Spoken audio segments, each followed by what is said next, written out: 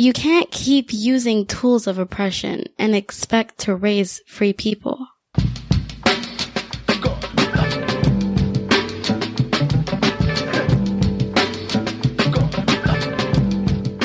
Episode 80. I'm starting out in a space of deep appreciation for the feedback that y'all are offering us as this community expands.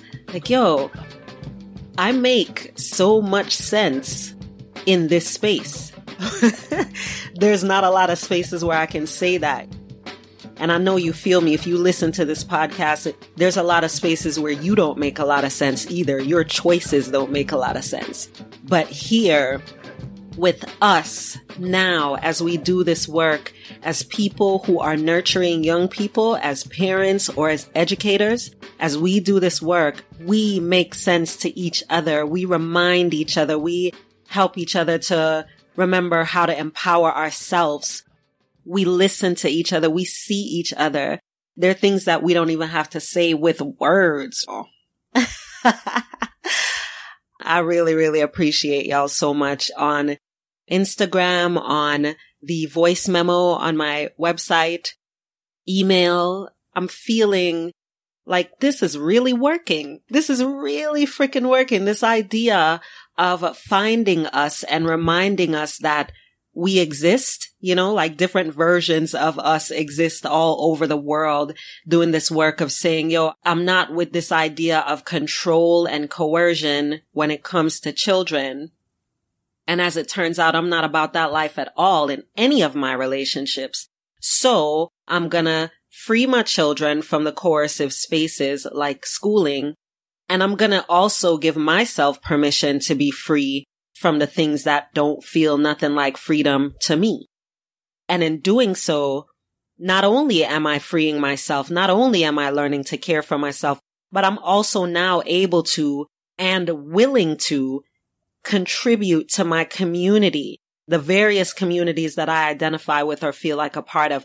I'm willing and able to do that from an authentic space. I'm able to find other people who fuck with what I fuck with, and we're able to collaborate and develop language for dealing with each other despite our differences. All of these things are what happen when we decide to reclaim ourselves through self-directed education. When we decide to de-school, to decolonize, it's just really, really affirming the sort of feedback that I'm getting and what I'm learning from you sharing your stories with me. I appreciate you sharing them with me. You can get that sense of feeling heard that I know is so important. And I'm so happy to be able to do that and to get that back from so many of you. So yeah, enough gratitude.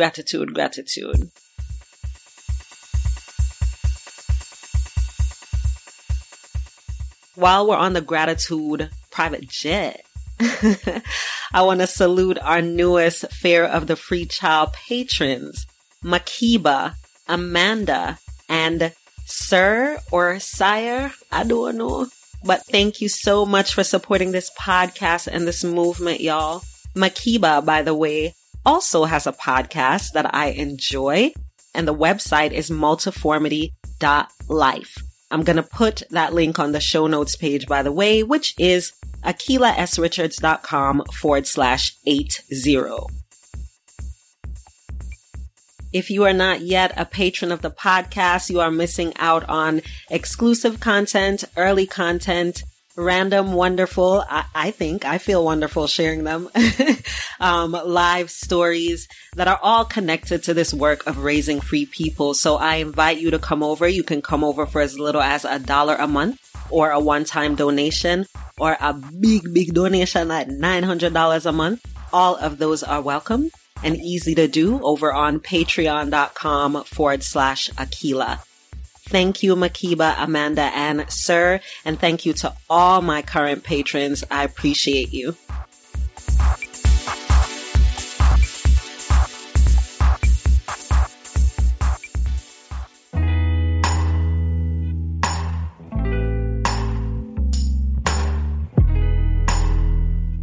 Curing colonized imaginations. This episode is about unschooling in a rather specific way. I'm going to give you a definition, but more importantly, I'm going to be offering you the understanding as I see it.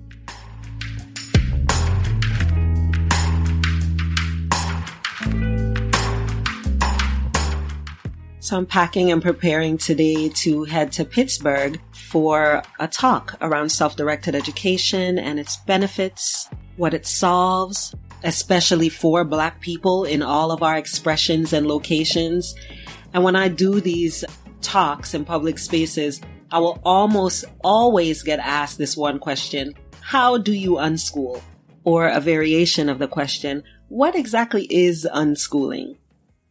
So when that first started happening, I was like, man, fuck that. Stop thinking about the system like a definition and just start feeling it through. It's a life, it's living. Da, da, da. All of that is true. However, as I look up from my initial reaction and kind of breathe a little bit and feel through the response, it's different.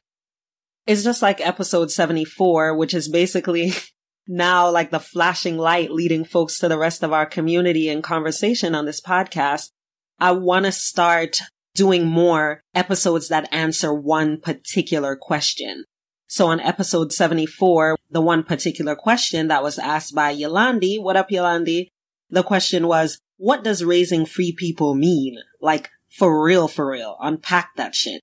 Complain with it, And that's what happened. And y'all told me you needed that. Your feedback, which I'm still getting, is amazing.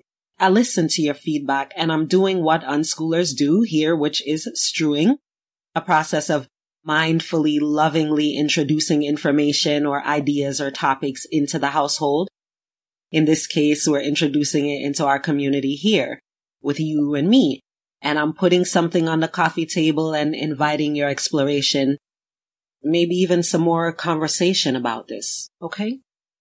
So I'm going to give you a definition, one that I've shared before in my writing mainly. So if you've read my Unschooling Explained ebook, parts of this might sound familiar. So I'm offering this definition so you can invite people in your life to listen to episode 80. You'll get a definition, both a short one and a more detailed one about what unschooling is and what it means.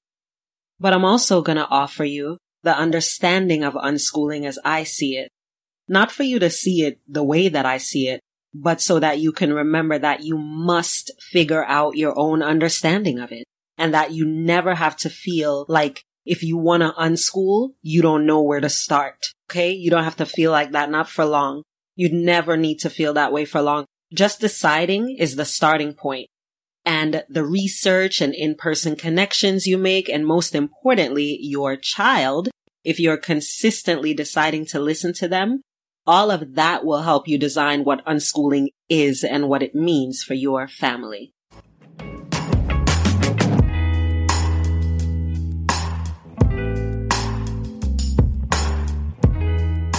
Definition.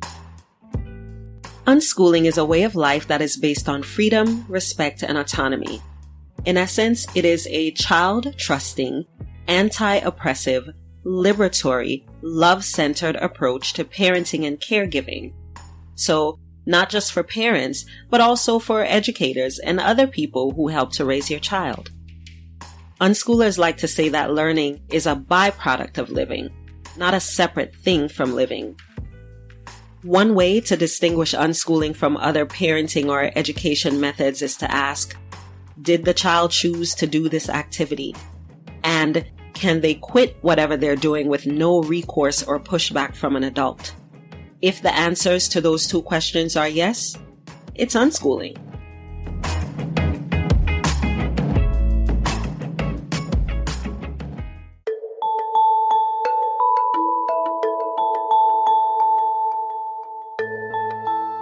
Understanding. Unschooling and Blackness have a few shared characteristics. Isn't that interesting? As that started to take shape in my mind, what came up was the focal points. Like what happens when you start to focus on and celebrate and appreciate your Blackness as opposed to just navigating it. And the same thing with your learning, like how you spend your time. What happens when you go from just like maneuvering through school or schoolishness over into unschooling and deschooling yourself? How much more learning happens? So as I, sorted through that thought and that comparison, what came up was those focal points and then more so what I don't focus on and why I don't focus on it. So on this podcast, for example, in our community, we don't focus on school here. Not tearing it down, not blaming people in it or for it, not reforming it, not saving it because so many of our children are in that situation, not ignoring that it's the new slavery as an effective pipeline to prison and subsequent forms of oppression and trauma, especially for Black and brown folks. We don't focus on school here because in this work, you and I have got to imagine life as if school was a potential resource along our path, not a multi-year goal to stay in as long as we can, no matter the cost. We don't focus on school here because we want more of us to imagine life, not graduation, life. Bell Hooks, she said a word when she said, we've not just been colonized in our minds, we've been colonized in our imaginations. We've not just been colonized in our minds, we've been colonized in our imaginations. That shit sears. So yeah, we don't focus on school and public or private or charter education here. The energies that are working up in here are about the reality that some of us will survive the constant terror of the influence of white supremacy in the world, including in school. Some of us are and will thrive beyond it, and we will need to pour into our communities because all of us can benefit from seeing ourselves beyond these systems of oppression, not seeing our way through them, living our lives without a focus on them when we can, while we can, because right now, not all of us can. So we have to figure out how to work collectively towards owning our time, owning our learning, forming a relationship with and working in community together with a household where the choice to unschool came at a huge loss. Those losses can be financial, like a single parent choosing to leave a conventional job to find a remote job so that they can be present for unschooling. Those losses can also be about emotional support, like grandma can't believe that you took her grandchild out of school, so she's constantly on you about it and it's causing you anxiety. The losses can also be logistic, like folks are looking at you to fail because they told you this was a bad idea and now they're not available to help you with picking up your child from this practice or whatever because now they're in their feelings about this crazy self-directed thing you're testing out on your child. These are all real examples from real people's lives. So the cost and perhaps the barriers to access of unschooling are about many things, not just money. And we need to work together to disappear these barriers. And we do this piece by piece when we, in our homes and in our communities, test out ways and research ways to feel safer about where our children are spending their days if we don't subject them to forced schooling. And this has to become our priority so that it's a normal, accessible option for anybody. And that can't happen if we're focused on fixing or fitting into these systems more than we're focused on living and thriving despite the pervasiveness of those systems.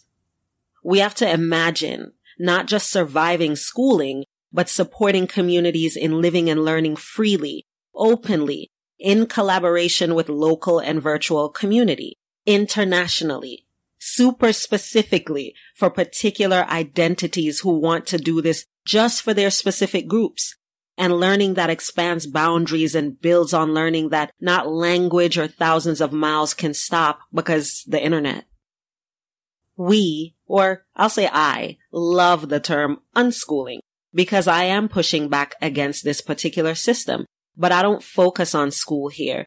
we got to imagine and live beyond the things designed to oppress us.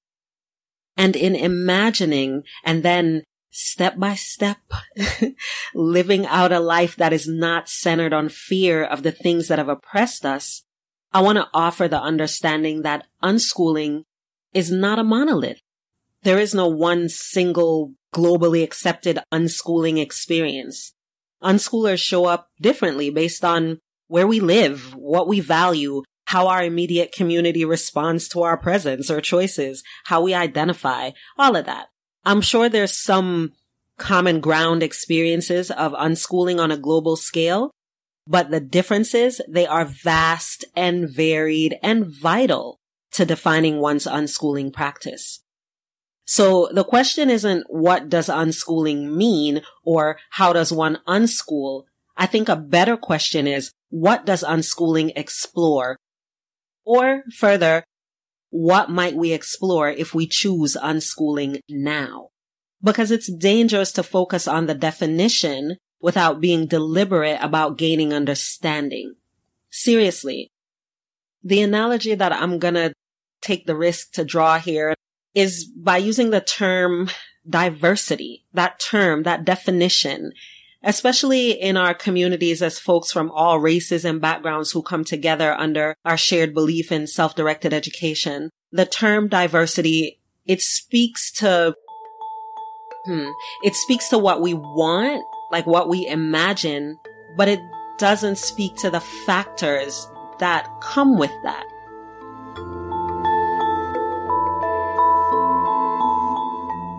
For example, if you're a white person or a group of white people and you start a self-directed education center or school of some sorts, and you're wanting to hire a Black person or a Latinx person because you feel like it's important to include non-white people.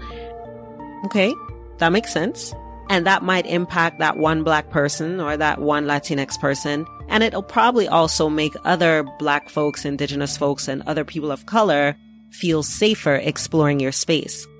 But what that diversity move doesn't do is consider whether there's a Black woman who wants to apply for that job, whether she has the same access to the resources that'll allow her to get to that side of town that your SDE center is on based on laws that limit, say, the bike paths in her Black neighborhood. So it takes her much longer to get anywhere because the laws don't protect pedestrians in her neighborhood the same way they do in another neighborhood where biking is easy and the streets account for bike commuters' existence. Is that your fault as a liberation-minded white person that her neighborhood gets less resources than someone else's? Is it hers for living there? Nope. Do the laws and the related funding and what's happening on her city streets factor into whether or not your job is accessible for her? Yes. I'll give you another example. When folks email me about bringing me to their school or community as part of an effort to bridge the gap with their communities of people of color. Okay, makes sense. But bringing me to your community, that's not you practicing diversity. It's not enough. It's incomplete, actually, if your efforts to reach out to non-white people didn't first and mostly include you getting to know the people of the community that your school or center is in, and especially the homeschooling and other family-oriented members. Malika and I were talking about the way that white self-directed education schools or spaces, they just kind of roll up in Black and brown folks' neighborhoods like, excuse us, we love everyone. So, if you want to be here in the space, just let us know, one love. And then they feel baffled about why their student population is and remains majority white. So, you can't build the types of communities and nurture the types of relationships you claim you want to see and facilitate as social justice and civil rights minded people if it's just a bunch of white families in the mix. That ain't happening. And most of the white schools or predominantly white spaces that reach out to me, they already know that, and that's good. So if you know that, then your efforts to bring in somebody not white to your school, like me, your efforts would need to include educating yourself on some of the issues that people of color, Black folks, Indigenous folks in your communities are dealing with, in your city are dealing with, and then access other non-white people to either teach you how to navigate that space to some extent for a fee, or to work with you in some organizing capacity or consulting capacity, whatever, you and they see fit, to help you actually work with non-white people, not just to find one that fits the bill and then covers, okay, good, I hired a Latinx person, or I hired a Black person, or I hired an Asian person, or whatever for the year to manage that guilt by hiring one. But nothing has changed besides the look of inclusion. Yes, now you have a more diverse staff, but you're not practicing diversity. So the understanding of unschooling stretches you and helps you to get comfortable with that discomfort, because I know some people listening to this will feel discomfort. You might be that one Black person, or you might be the person who has done that as a hiring practice. It's okay. Keep listening. Keep listening, because there's never not an opportunity to do something differently. And that's what's so important about the understanding of unschooling. That's why I didn't want to focus just on a definition. The understanding of unschooling stretches you and helps you to get comfortable with discomfort, to ask questions that lead you to better questions, that encourage you to stop doing something and to start practicing something else, and to trust children and to study learning, not topics disguised as learning opportunities, and to recognize oppression when that bitch rolls up, feeling and looking like the right thing or the easiest thing or the safest thing to do.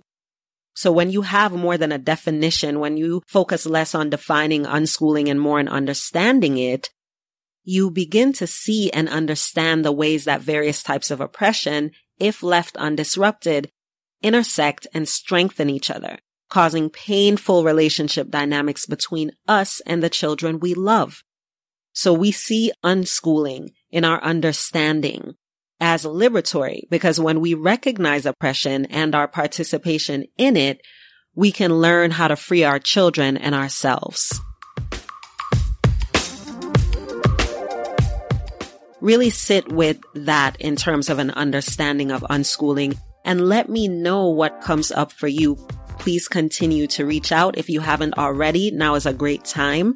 There's a voice memo option right on AkilahSRichards.com. The show notes page for today's episode is AkilahSRichards.com/80. Would love your feedback. Please share it. When you're sharing, use the hashtag #RaisingFreePeople.